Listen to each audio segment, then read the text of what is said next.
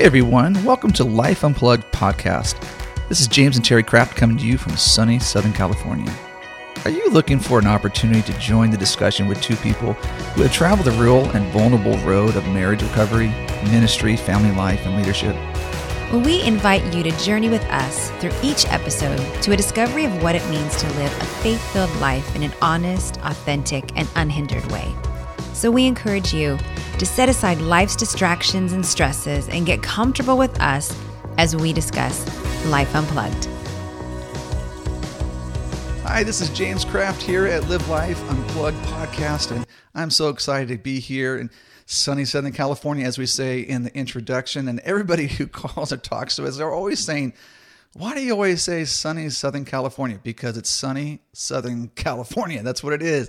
There's a lot of people out in the humidity and the cold or this or that, and it's typically sunny and nice here. And I'm excited about being here, but I'm not here with my wife today because we're gonna focus on something of men. And my wife is like, I want to be there, but she couldn't be here today. And I have one of my most exciting special guests I've ever had here on the podcast, and I'm excited about introducing Paul Cole. Paul Cole being the president of the Christian Men's Network with a worldwide influence, and he has an incredible story that he's going to be able to share. He's on the Conquer series that many of people have heard about and have, but not just that. He has a plethora of books, articles, website presence, and he has an incredible podcast that we're going to promote here in a few minutes. But he has an incredible family that I'm going to let him talk about. But Paul, it is so good to have you here. Welcome. Hey, it's great to hang out with you and Terry. And you guys wrote one of the most unusual and creative and awesome books I've ever read. Because it went from both sides. I couldn't figure out when I flipped into it if it was like it flipped to a different language because it went a different on the other side. Yeah. You had to turn it over and then read, it was kind of she said in an actual book. It was exactly. Well, we that was killer, man. And I think the first time we met, I had known about you and your worldwide quest for global domination. But yeah, exactly. I think we're on the same quest. Yeah. And Paul, you're a California boy too. I mean, you're from Santa Cruz, so not just a California. I'm a Santa Cruz guy. Yeah. And see, you're a SoCal surfer, which is like not really. It's like that's the easy surf. Up where we are was like cold, freezing. We'd be like turning colors. Mr. O'Neill, created the first wetsuits right there. He moved to Santa Cruz in 1957, and so I got there in '63. And we used to get the wetsuits out. It was his son Pat, and he would get these wetsuits out of the what do you call it, the ones that weren't any good. Yeah, he would throw them in the bin and back, right?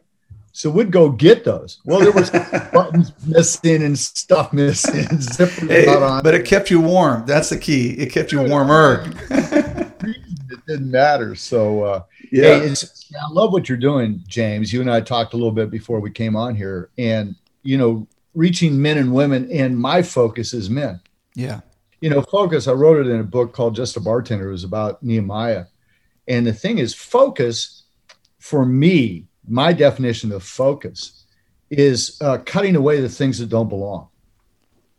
Focus is about greater intensity. It's about greater intentionality. Yeah. So most men with their marriages, they're like, man, I'm working harder at this thing. Well, what you need to do is cut away the things that distract you because we live in a distraction. Yeah. And cut those things away. Vision is forged in the discipline to extract yourself from the unnecessary. Yeah. So as you do that with men, I know you've got these intensives, the things you do. Mm-hmm. What I love about what you're talking about is you begin to cut away. Okay, here's all this stuff, this noise. I was listening this morning to it was a guy talking about how many extraneous thing comes across our brains. We actually have 4,000 or 5,000 discrete thoughts every day. Right. And about 56,000 images, advertising stuff comes across our brain. Just stuff, man. Starts filling it up. And that's why getting a guy unplugged, that'd be a great title for something. Honestly, James, you and I have talked about this a lot. We live in a culture that seems to be more concerned about the the calorie content of their children's lunches than the Yeah. character content of their children's hearts. Yeah. Yeah. And because of that, we're unfocused. We're an unfocused culture. Yeah. And we tend to get molded into the context that we're in. Yeah. That's why, your disciplines and the things you help us do in terms of, hey, be in the Word, what's your morning ritual? Yeah. The things you and Terry talk about. Think about, getting front of mind about how are you actually living life? Yeah.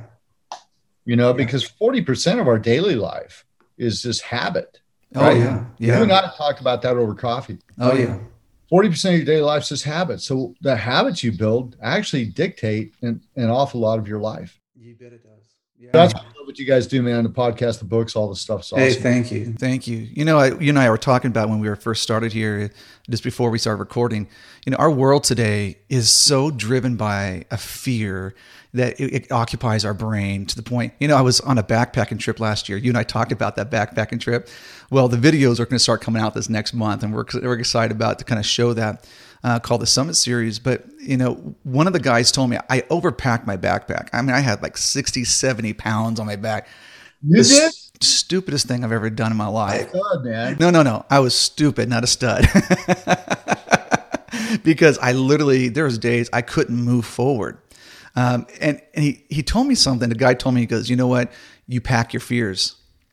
Wow. So, and I thought, whoa, that's pretty profound thought. People pack their fears. So I put the extra security blankets in there. If it got freezing, if I got isolated, I had this and that, I had way too much food. And I'm thinking in my mind, how often do men in this world pack their fears? Dude, when I preach that next week, it's going to be awesome. People are going to go, hey, where'd you get there? I don't know. That's fantastic. Yeah. Yeah. Talk about that a little bit this is on the fly. We haven't talked about this yet. And I would love to hear your thoughts, because how many times in our world today do men pack their fears? It's something.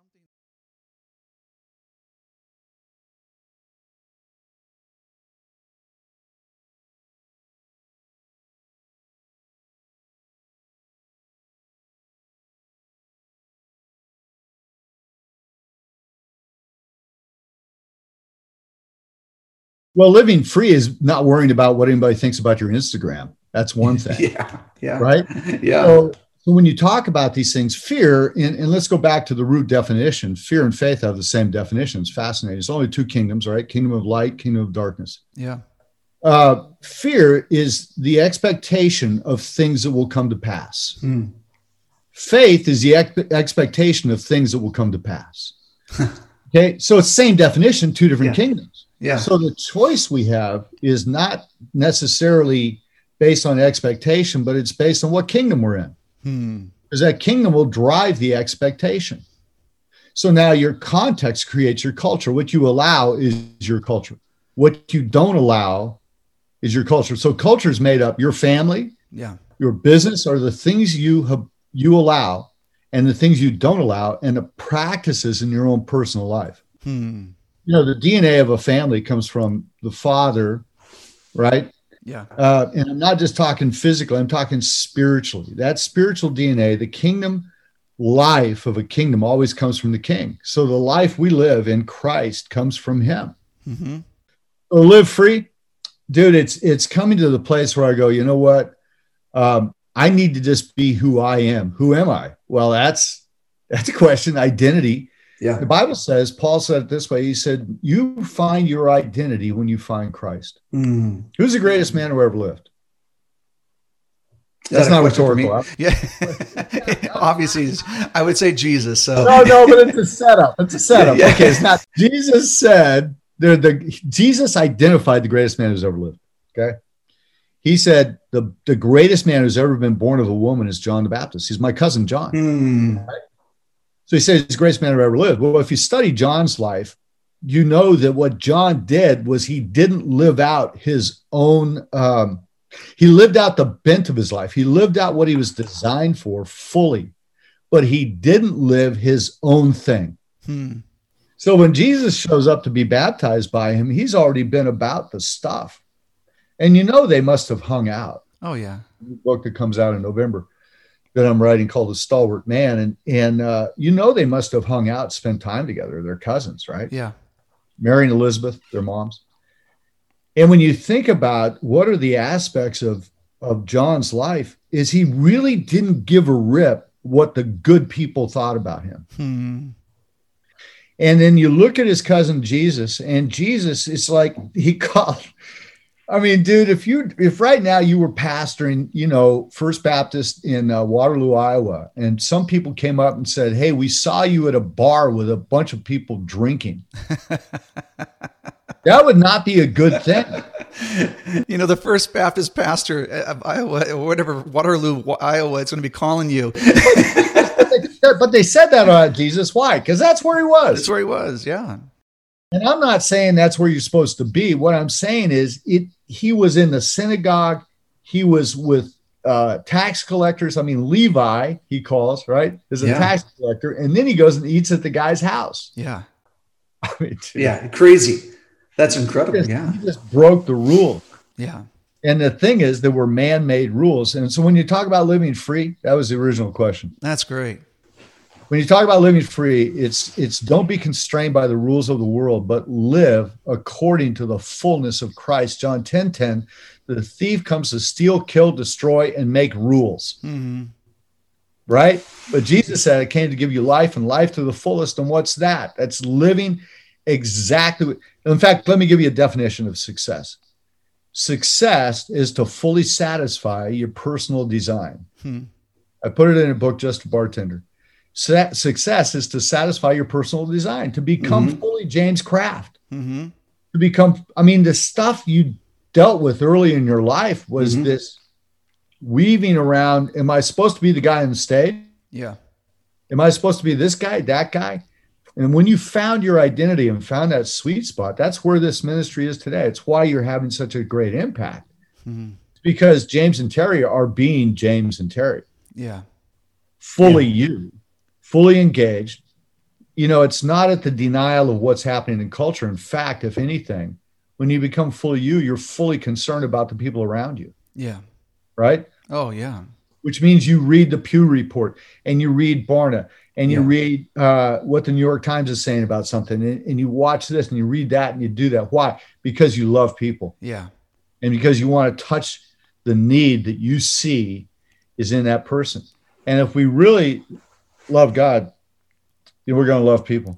Well, most definitely. I know that's so true because when you experience freedom yourself, you want to give it away. Yeah. You want people to go there. I have people come to me all the time, marriages or to Terry and I, or individual guys, and they'll say, I just want, and they'll come to us because they see our story and they want to go there, but they just don't know how to get there. And I'll look at them in the eyes. I'll say, this is what Dr. Ted Roberts told me one time. He goes, I'm your wingman, James. Stick by my side. But it's that Pathfinder saying, walk with me and I'll walk with you and we'll experience freedom together. Roberts would also tell you, hey, tell the truth. Quit giving me BS. Oh, my. Yeah. You and I both know him, Great man. He sure is. I told a story about him yesterday. I told a story about him yesterday when he was speaking in front of a conference of denominational officials. And, God needs men who are forthright, yeah, who are honest, and yet have such grace on them that their honesty is out of love. See, true discipline, you deal with a lot of families and marriages. True discipline never comes out of embarrassment, anger. True discipline is always because of love. Yeah. Yeah. And that's the complete opposite of shame, because most, if not all men I ever come and couples, we have people all the time say, we don't talk about these issues with each other because of shame. And so we have marriages when they start talking about it and they know that they're going to be loved and accepted and not left. All of a sudden they're like, whoa, I feel like I'm breathing fresh air. It's like a mask put up in their mouth with oxygen. Like, wait a second, we can be honest here and that you're not going to leave and our marriage is not going to fold. We can be honest, navigate pains of a past and look forward to the future. Oh, it's a different environment. It seems to me, just my experience, Judy and I, September of this year will have been married 50 years. Congratulations, man. And people ask us, well, how'd you do that? And we go, well, we just stuck around. We just keep showing up. keep showing up. You just keep doing this shit. Because there's not always, intimacy, guys, our culture, we have a problem because we misdefine things. Mm-hmm. How you define something determines how you make decisions. Your decisions determine your destiny. So when we misdefine peace or misdefine love or misdefine expectation. So when we talk about intimacy, for guys, most often intimacy, we had Bishop T.D. Jakes spoke at we do a yearly leadership conference for Christian Men's Network. Yeah. And Bishop Jakes spoke out a couple years ago, called up, I got some friends there. Can I come over and speak? And we're like, sure.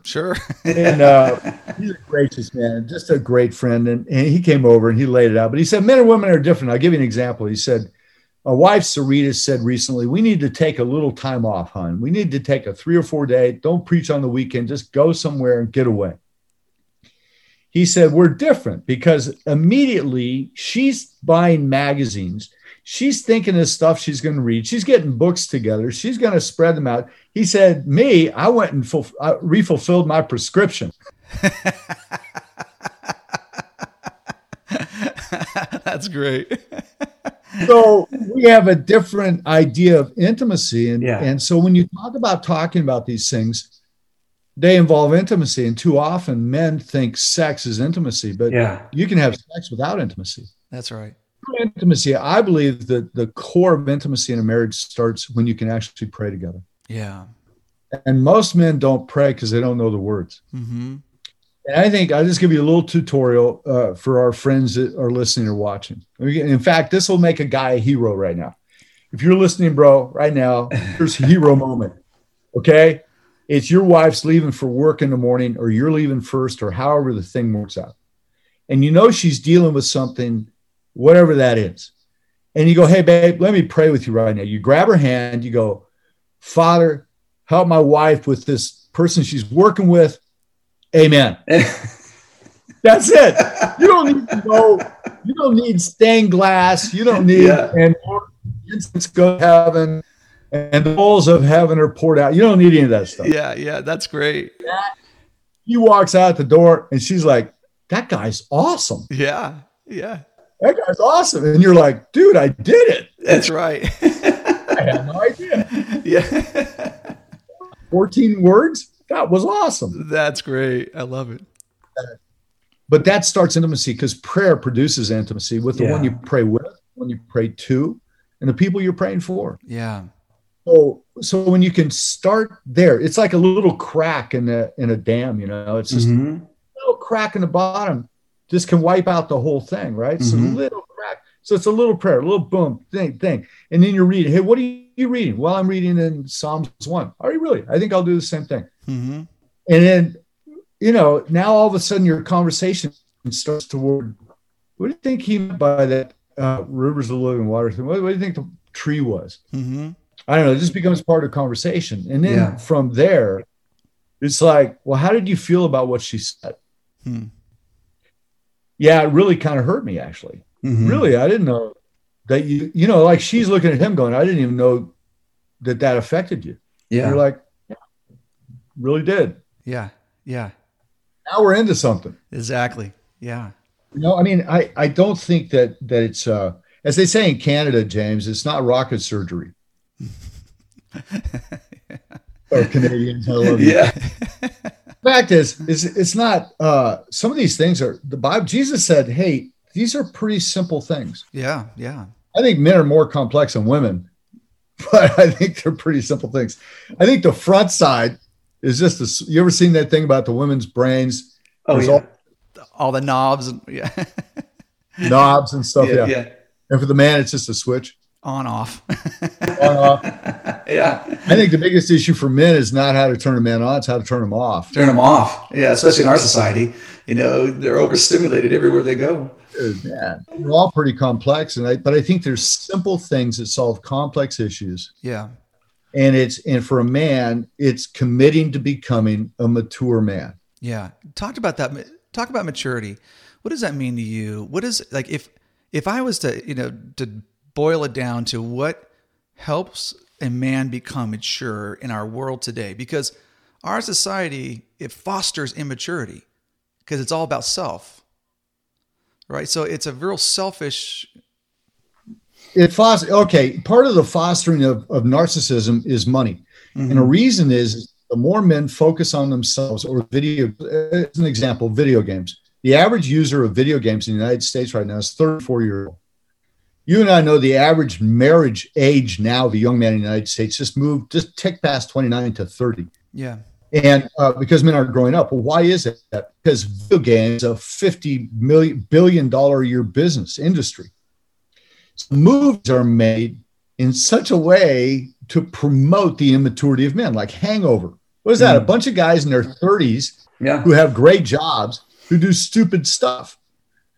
And so we foster immaturity. It's also, we can go to a lot of reasons for that, whether they're political, sociological, financial. But here's what maturity is. Maturity is the ability to make the right decision, even when the context or emotions of the moment would cause you to do something else.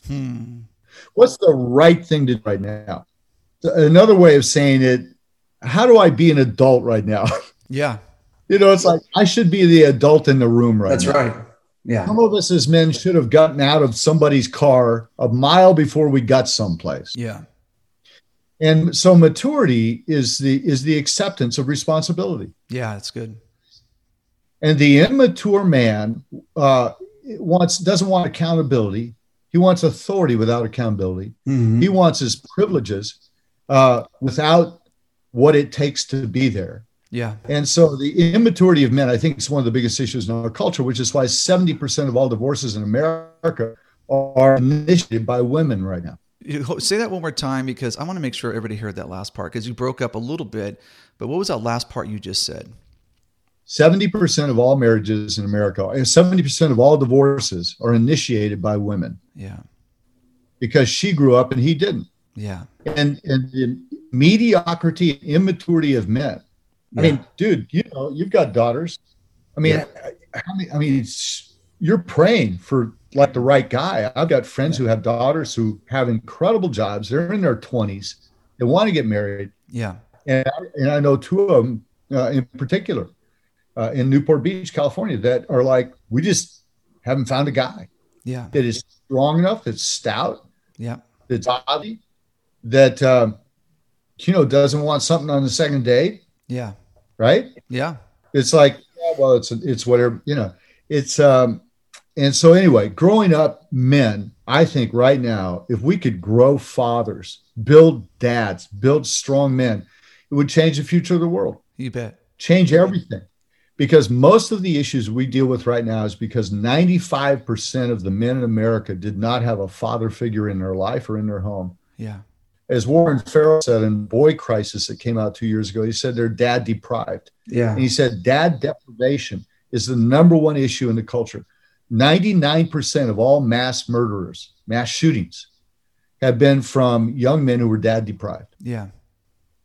And that's the issue we face in our culture today. You bet. And that goes, I know it's going to be a cross-platform, but anything that's destructive in a man's life is you're going to go back to the origin, see where their dad was. Probably absent, and there's not healthy attachment for young men that are developing as a young man. Attachment's critical for a young man. Yeah. We want to have independent. No, we want them to have healthy attachment in growing up with mom and dad. So when they grow up and become independent, they can have healthy attachment with their wife rather than looking for attachment somewhere else. If you've ever seen any of the recruiting videos for Al-Qaeda, they're remarkable because they call young men to a higher place. And it really is their psychology. They've nailed it.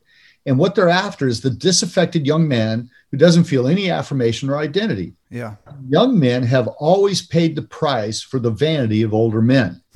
You've never seen a 55-year-old suicide bomber. They're always young men. Why? Because the 55-year-old guy is manipulated, made it happen. He's weaponized them. Yeah. So our thing right now with Christian Men's Network is let's go help pastors and leaders disciple men. Yeah. Because if we disciple men on their streets, they won't come to our streets. Yeah. I mean, it's a pretty simple thing, but the fact is if you change the heart of a man, you touch the soul of a nation. That's right. What God wants in a man is consistency, decisiveness, and strength. Yeah. And it's the same thing that every woman wants: consistency, decisiveness, and strength. That's good. And moral strength, spiritual strength, is always from the inside out, never from the outside in. Yeah. Most men, most of us in our culture, were taught you don't cry, you don't do this, you toughen up. It's always the outside in. Yeah. And so most men who are trying to prove their strength, prove it by being dictatorial or demanding, because the strength of a man is never on the outside, it's always in the inside. Yeah. The stronger a man is on the inside, the more generous, kind, gracious he can be on the outside. Yeah. So your hands always follow your heart. That's really good. We got a few more minutes here. I just want to conclude with a thought. I'd love for you to put some practical application. So if we were to see like fathers or even mentors or men in this world today that would come alongside the next generation of men. So we're going to focus on young boys and even girls too, but we're going to talk about boys right now, kids that men can have an influence on the next generation to experience freedom, for a lifetime. I wish I had someone who had the nerve to deal with my brokenness when I was a teenager. Wow. Because if I would have dealt with some of the pain that I was experiencing and the hurt and the rejection and all that stuff that I was dealing with, maybe, just maybe, I could have avoided some of the pain along the way and avoided causing pain on others along the way. So what would you say? How could we bring some thought to that of men today? If you're calling out men in a good way to say, hey, this is what you can do for the next generation so that the next generation can experience freedom. When Jesus taught us to pray, he opened with a phrase that gave us an image, because we don't think in words, we think in images. So he opened with a phrase and said, pray this way, our Father. Now, for many people, that's a disconnect because our Father wasn't there. Yeah. But he says, our Father, when you pray, he wanted to give us an image of who he is. Paul then, in writing to the church in Corinth, said this. He said, you have 10,000 instructors, but not many fathers. So he wanted to describe how much he loved them. He said, I don't love you just like a teacher or an instructor. I love you like a father. Here's the key, James. It's that an instructor gives you what he knows. Mm-hmm. A father gives you who he is. Wow, that's good. My friend Tony Rory does a lot of after-school programs in the Dallas Independent School District, where right now 87% of the junior high young men have no father figure in their home. And I said, well, how do you do this? What's the impact? He said, 1 hour a week in an after-school program with a man giving his time as a mentor, just saying, I'm here, man. He brings some M&Ms or whatever. Yeah. Goes up for an hour, 90 minutes every Wednesday afternoon after school. He said, that touch, because we live in a high-tech, low-touch world. He said, that touch for an hour to 90 minutes, just once a week, we now empirically, he said over the last 14 years of doing this, we can empirically gauge that young man's life will be changed. His test scores will change. What he does, his decision-making will change. Just that little touch. So when we talk about what the churches of America can do and what we're called to do, I believe, is come alongside ministries like yours, take the tools and say, okay, let's take this next generation of young men and women and let's not just train and teach, tell them, cut your hair or whatever the stuff is now. Yeah. Hey, pull up your pants, whatever, all the rules and regulations. But the fact is, come along and love them. And the role of a father in a child's life is to reach into their heart, pull out their future and show it to them and say, this is who you are. This is who you can be. This is who God made you to be. You are unique. You're amazing. And you've got a spectacular future. And I'm going to help. I'm going to walk with you. I'll pick you up when you fall down. I'm not going to shame you on it. We're just going to walk together. Paul, this is honestly, I hope, we just have an ongoing conversation about men and families, marriages, because honestly, if we can just hone in on this and we can really create healthy men, healthy marriages, and trust me, we have a passion for the women and wives, but you and I, as we have a heart for men, I'm telling you, I believe, like as you said earlier, it will transform a nation. it will There's transform. no question. And people need to take this podcast right now and need to hit the little share button, share it with people, whatever platform you're on, tell somebody about it, text somebody, hit all that stuff. Yeah. People need to hear these things. They need, Yeah. and they need to subscribe. Yeah. You subscribe to your podcast, because those things, what we put in our mind, it's that garbage in, garbage out thing. It's the Right. whole computer GIGO thing. Yeah. 50 years old or 40 years old. And what we fill our heart and mind with, what you put in your heart is eventually what your hands will do. That's right. That's right. Well, Paul, tell them real quick, what are people, what can they do? You have a podcast. I know you have, I love your, We got all this stuff. okay. So direct people where they can go to get, I know you have Bartender, the book that you showed me. We had breakfast. Yeah, cmn.men, Christian Men's Network, cmn.men. We have a podcast called Brave Men, and we're on YouTube. We do Monday Night Men, which is a teaching every Monday night. A lot of churches use, and so we're just doing this stuff, man. Keep our head down. We're in 38 languages in 134 countries, and just trying to, share Jesus, man. That's great. Wow, Jesus I love changed it. everything. Well, Paul, I know you, and I know you are one of the most well-traveled guys I know. You're all over the world. COVID has kind of slowed us down a little bit, but you know what? It didn't keep us down. And I know that doors are opening again. But I'm just grateful that you have given us some time. And honestly, I'll just say this on this podcast. I'm grateful for my relationship with you, because you have encouraged me in ways that you always have given me encouragement. Keep going. What you're doing is vital to what the kingdom is and this world. You're an encourager, but you're not just an encourager. You're a strategist as well. And you think strategically of how to. It's not just, hey, men, be good men. No, here's the strategy and here are the steps. Well, the fact is, we need your ministry. We need our ministry. Mm-hmm. And then the allies, I call them allies, friends, Yeah. allies, the guys that you and I know that we work with, that we support, we promote. Dude, I put them on our stuff. I promote their things. Why? Because this is a kingdom, man. Yeah, sure. We need more churches. I tell you, James, I'm fired up about the future of the church. Yeah. The 30-something, 20-something, 40-something young pastors that are cranking stuff up, new ideas, making movies, open coffee houses, building churches, cranked up music. Yep. I'm telling you, the future of the church, Jesus doesn't come back for a bride that's like jacked up, Yeah. like all messed up. Hey, sorry, we didn't very well. Yeah. Just back for a bride that goes, look at what we did in your name. Yeah. Look at what the Holy Yeah. Spirit did. Bam. Yeah. We took ground. It's Isaiah chapter 3, verse 1. It says the heroes and the warriors, man. Yeah. That's what it's about. Joel 3:9. Wake up the mighty men, prepare for war. Yeah. Come on, somebody. Let's Yeah. go do this stuff. And I'm fired up about the future. Yeah. I think the next 100 years is going to be unbelievable. Oh, it's unbelievable. It's going to be huge darkness, and then the lights is going to explode everywhere. That's right. It's going to be fantastic. Yep, I agree. And I'm with you on this because one, I've experienced freedom myself. Two, I've seen other men come along. I've been able to come alongside, experience freedom. And three, there's a lot of people out there that need freedom. And so we got our work cut out for us. Paul, thank you so much for being with us. So people can go to cmn.men, go there for tons of resources.